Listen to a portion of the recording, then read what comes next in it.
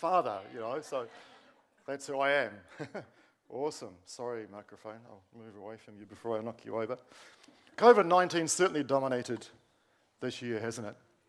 In fact, it feels like it's controlled so much of our lives. And I don't know about you, but we all have stories, I think, of what's happened to us during this year. And for some people, it's been really devastating, hasn't it? And Jill and I have certainly found it disruptive and frustrating and all the things that you guys feel too. But I'm thankful we haven't had the pain and the suffering that a lot of people have been going through in this time with job losses and sickness of their own, etc.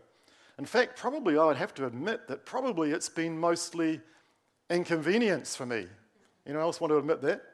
And in fact, the greatest thing that impacted us personally was that we had a 4-week trip to Australia and Norfolk Island, all planned, exciting, and we left right at the beginning of March when there was just one case of COVID-19 in New Zealand. And but then suddenly, we had to stop our trip and suddenly try and come home. But from rural Tasmania, that was quite tricky. And it was a real mission because I remember spending hours trying to get phone connections and you couldn't even get through. And then the internet was, as it often is, just doesn't work properly and the thing just spins and you're trying to rebook planes and get accommodation and try and get home, And we were relieved when we finally got back to Hobart because then we could catch a plane from Hobart to Sydney and then back home to Christchurch. And so we arrived at our pre-booked, pre-paid-for accommodation and were booking in, and then someone came out to me and said, "Sir, I'm sorry, you can't stay in this hotel." And I said, "Sorry, I've booked into this hotel." They said, "So you can't stay here, you not Australian, you don't belong here, you're from overseas." And I said, "Yeah, I've been here for 12 days driving around your island and you're having a lovely time. I'm sorry, so you can't stay here." And I said, "But I'm booked." He said, "Oh, we'll give you your money back." And I said, "But that's not the point. What do I do?" And by this time, 3 other people had ganged up behind the counter as well, actually. This man's going to cause us a problem, I think they thought. I was being very calm, I thought. And I said, "What do I do?" And they said, "Well, that's not our problem, sir." And so someone else then said, "Here's a list of a few other hotels. Go and see if you can find something. And you please have to leave now, sir." So I sort of walked out of couldn't believe it, thinking, I feel like a criminal. I've done nothing wrong. I'm trying to get home, and I've spent all my money in your lovely little, your island. And here we went, and we were being treated, thrown out on the street. Orphans. I was thinking, this is awful. An unknown city, no mercy and no grace. And so, anyways, it's a longer story, but an amazing set of circumstances. We ended up in this lovely small boutique apartment hotel in Hobart for the night, not on their list, by the way. And when the owner heard the story of what had happened to me, he said, "Those guys are idiots." I think he might have used a few Australian words in there as well, but they've interpreted the rules completely wrong. That's unbelievable. And really what was most unbelievable for us was that he didn't charge us at all for that night's accommodation in that lovely apartment. By the time I got home at midnight on the Wednesday, the 18th of March it was, the whole world was going crazy, including little old New Zealand, wasn't it? And and we of course had our self-isolation there, and then a little bit later we all went into lockdown for those numbers of weeks. So, with all this going on around the world, we can start to wonder, is everything getting out of control? And Psalm 46, verse 6 puts it like this: "The nations are in chaos and their kingdoms crumble." That's a bit of a gloomy thought, isn't it? I mean, what's happening? Has God given up on us? Has he abandoned the world? And we can begin to despair like people with no hope or people that haven't got any faith in God. But right throughout this same psalm, there are some wonderful faith-building and hope-boosting thoughts which help put our minds and our hearts at ease and get us back on the right track. And you find here in Psalm 46, even verse 1, it says, "God is our refuge and strength, an ever-present help in trouble." Anyone been in trouble before? No. Verse 7, "The Lord Almighty is with us." Verse 10, he says, "Be still. Know that I am God." That's a great thing, isn't it? And listen to this one: "I will be exalted among the nations. I will be exalted in the earth. I want to remind us this morning, God has not abandoned this world. He hasn't given up on us. You agree with me this morning? He hasn't abdicated his rule. In fact, God is still on his throne. The little book at the beginning, the little book near the end, not the beginning, near the end of the Old Testament called Habakkuk. The prophet Habakkuk is complaining and moaning to the Lord. No one here ever does that, I'm sure. Talking about all the injustices and all the problems that he sees in the world. And he's almost accusing God of turning a blind eye, or at least a deaf ear to all that's going on around about him. And after Habakkuk has finished complaining, this is what God says, and it's in Habakkuk 1 verse 5. He says, "Look at the nations and watch. Be utterly amazed. For I am going to do something in your days that you would not believe, even if you were told." Wow. I think it's easy sometimes, like Habakkuk, to get weighed down with all the troubles and the magnitude of the world's problems right now, and even the everyday issues and difficulties we face in our own lives and our families. But we have this limited human perspective, don't we? It can seem like a chaotic mess all around us. But God sees the whole picture. He sees the pattern. He sees a plan. And God is doing something, I believe, in these days, which we wouldn't even believe if we were told. He's still on his throne. And in the midst of heartache and trouble and catastrophe, he's working and he's moving and he's changing lives right around this world. You may not even know this. I want to encourage us this morning, but right now his church is advancing right around the world. In fact, it's growing faster than the population is growing. Not the numbers of people, but the percentage of people turning to Christ today is a higher percentage than those that are being born today. That's great. Today we have about 35% of the world who are called Christian. And many countries that are considered closed, for example, Afghanistan, not lots of Christians, but at the moment, the Christian church in Afghanistan is growing 4 times faster than the population growth. Wow. Awesome. Iran is estimated today to have 1 million Christians in it. Wow. Africa, which was the darkest place one time, is now the largest population of Christians in the whole world. Many nations in Africa are seeing many thousands come to know Jesus. Of course, we know something about what God's doing in Laos and in Thailand, where up before unreached people groups are being reached for Jesus, which is wonderful. And we know of Mozambique, don't we, where the unreached group, the Koti, were reached, and then they in turn are going to another unreached group called the Mwani. It's wonderful. And over all this, often is taking place in the midst of persecution, intensely, but also with great healings and miracles being reported. You won't hear about it on the 6 o'clock news. You won't read it on Stuff. You won't hear it on News Hub. If you're lucky, you might hear about it on some social media amongst all the rubbish that's there. But the Holy Spirit is working behind the scenes. Almost if it's in secret. God is up to something on planet Earth. Don't you agree? He hasn't abandoned us. He's still on the throne. I love this technological, whatever that word is, age.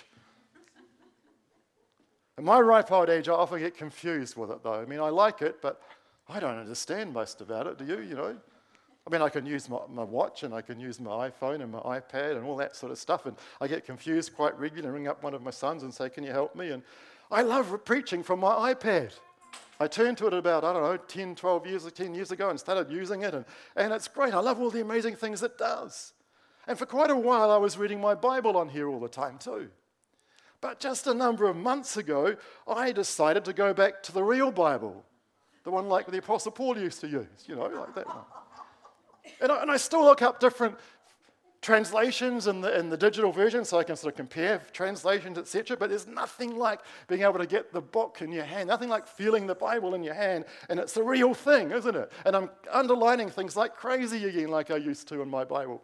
And by holding this physical Bible, you kind of get to understand the great inspiration in the way it was put together. I mean, you find out that the middle of your Bible, Psalms. I mean, I know I cheated to put the ribbon in there, but that was so it opened quicker, But I mean, right in the middle of your Bible, there's Psalms. The Bible isn't presented to us in chronological order. It was decided to the historical books and the law books and the historical books at the beginning, and there's the poetical books in the middle, and there's the major and minor prophets, and then there's the Gospels and the letters and all that sort of thing.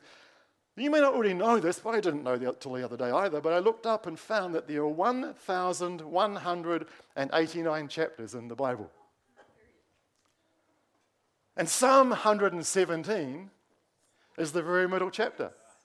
There are 594 chapters before Psalm 117 and 594 chapters after 117. And the other thing about Psalm 117 is it's the shortest book in the Bible, 2 verses. Just says, "Praise the Lord, all you nations. Extol him, all you peoples. For great is his love toward us, and the faithfulness of the Lord endures forever. Praise the Lord." That's a great psalm, isn't it? 2 verses. And 2 chapters later, Psalm 119 is the longest book in the Bible. 176 verses. I start reading? No, I won't start reading. You didn't realize it was a maths lesson this morning, did you? It's not quite over yet, so hang on. Or should I say, but wait, there's more. There are 31,102 verses in the Bible.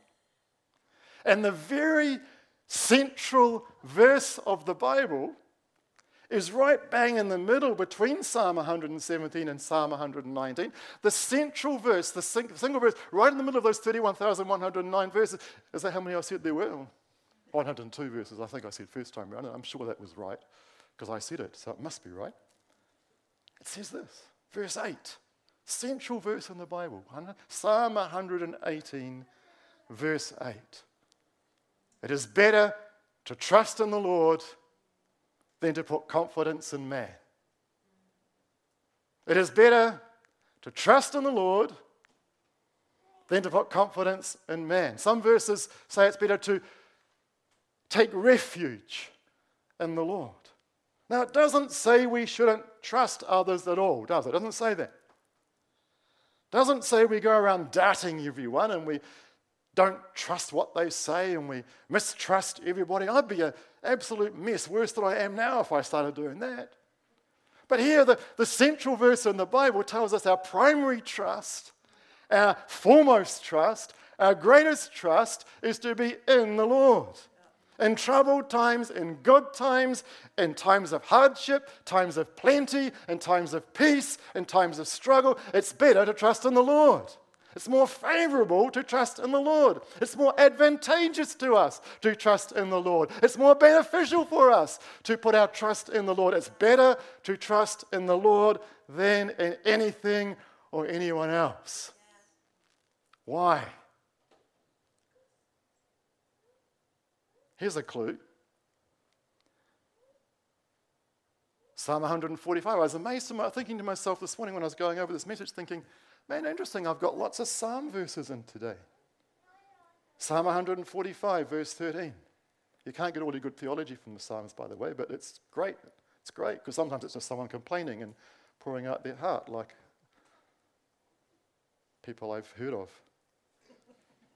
Psalm 145, verse 13. I don't know anyone personally, but listen to this. Your kingdom is an everlasting kingdom. Your dominion endures through all generations. The Lord is trustworthy in all he promises and faithful in all he does. There's a great little word in there. That word all. The Lord's dominion endures through all generations. He is trustworthy in all he promises. He's faithful in all he does. That little word all is a great word. One of my favorites. It comes from the Hebrew meaning all. Isn't that cool? Let me ask you something this morning. Is there anything or anyone whose dominion endures, whose dominion endures through all generations?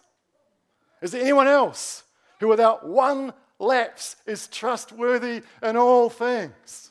Is there anyone else who without one slip up is faithful in all they do? No. So it's better to trust in the Lord than to put confidence in man. There's a subtle difference between trusting someone and trusting in someone.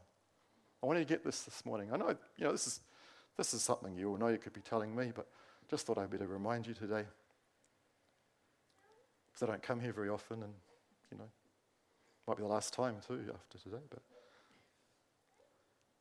parents, when you send your kids off to school, you trust the teachers, don't you? You trust them to look after your kids and to teach them well, and they'll be okay there. But just because you trust them with that doesn't mean you give them all your bank accounts and your PIN numbers and your passwords and your app on your phone for your banking and let them do all your banking for you, do you? I mean, Ben is a trustworthy fellow down the front, isn't he? I mean, well, we won't take a vote. We'll take it as gospel. I mean, I'll trust, he's a builder, I'll trust him to come and build me a new house. But I don't think I'd trust him to borrow my car, because I've heard that he speeds around a bit, he's a bit dangerous, and it may not come back in the same shape it went out, so, I don't know about that. But so we do need to trust people, but our trust in people is specific and selective. You with me? But when we trust in someone, we are trusting them with everything. So my trust is to be in the Lord, right? Not in a particular political party. My trust isn't in a politician. My trust can't be in government. My trust can't be in the pastor. My trust can't be in the church. My trust can't be in my money. It can't be in my possessions. My trust can't even be in myself, because all these things come and go.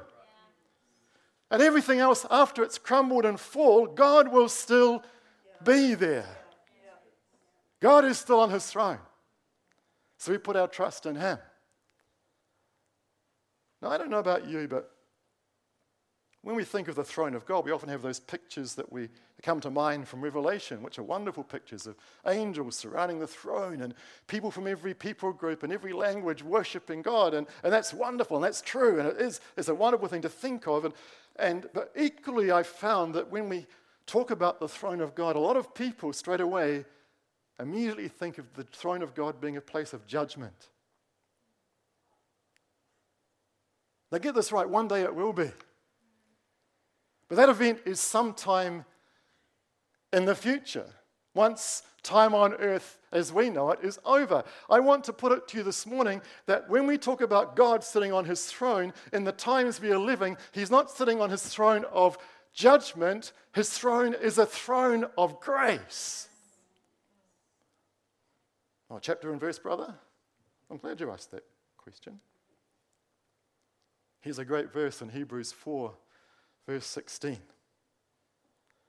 Let us then approach God's throne of grace with confidence, so that we may receive mercy and find grace to help us in our time of need. Let us then approach God's throne of grace with fear and trembling. His throne. Oh, really? Really? With confidence? Wow! That we may receive mercy and find grace to help us in our time of need. You only have to go back a few hundred years and you find in many countries of the world, the king had absolute supreme authority over people's lives.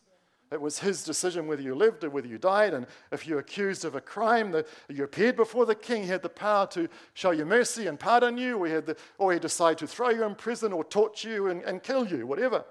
So imagine the fear you would have as you approached the throne to hear your verdict declared, knowing you were guilty, and convinced the harshest possible sentence was to be handed to you, and very soon your life would be over. Even under New Old Testament law, if someone killed someone else, the punishment was death. You've heard it, a life for a life.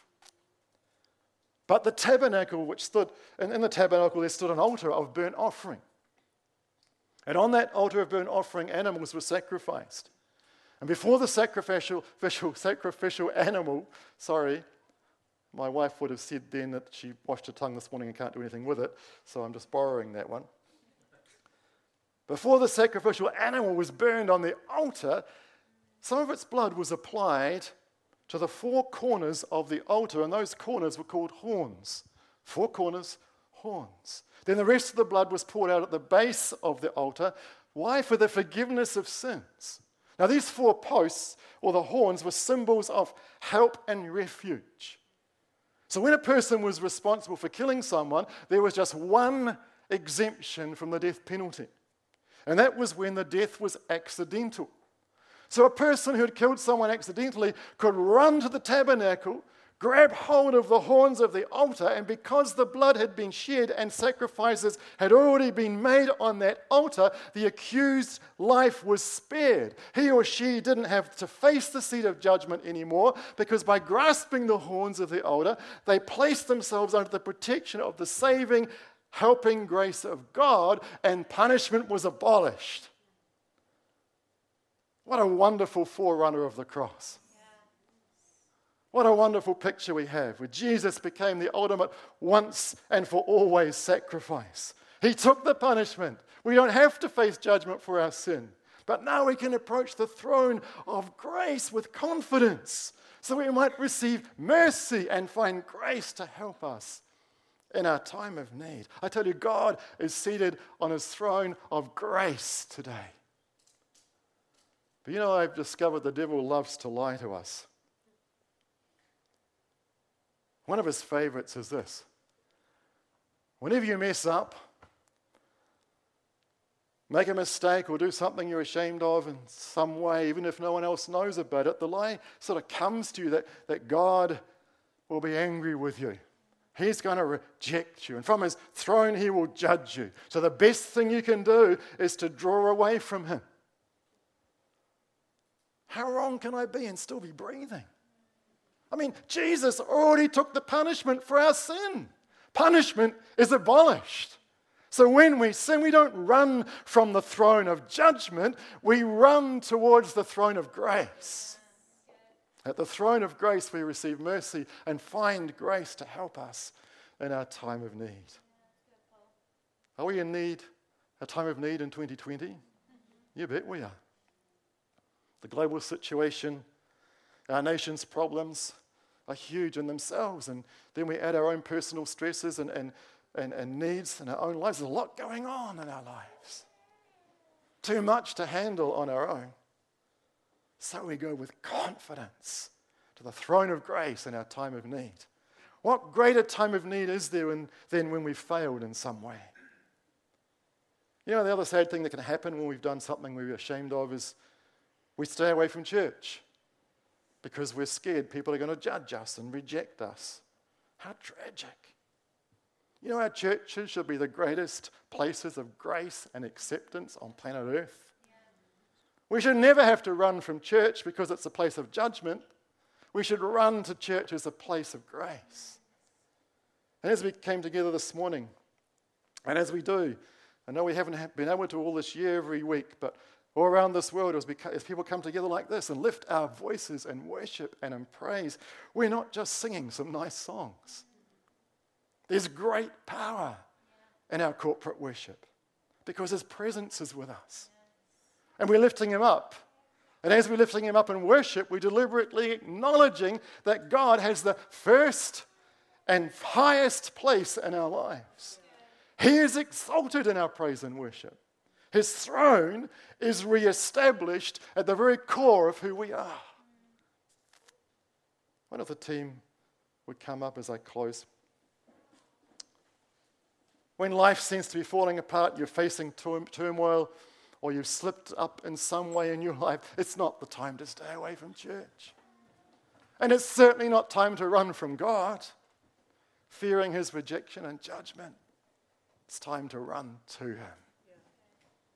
Great confidence to find grace in your time of need. Let's just bow our heads for a moment this morning before we sing again.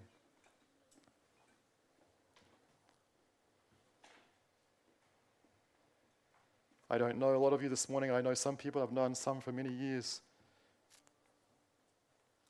You know, God knows each of our hearts today. That's so wonderful. That's not the scary thing, that's a wonderful thing. Holy Spirit, I just pray this morning that right now, we as your children, as we come before you, Holy Spirit, do a work in our hearts.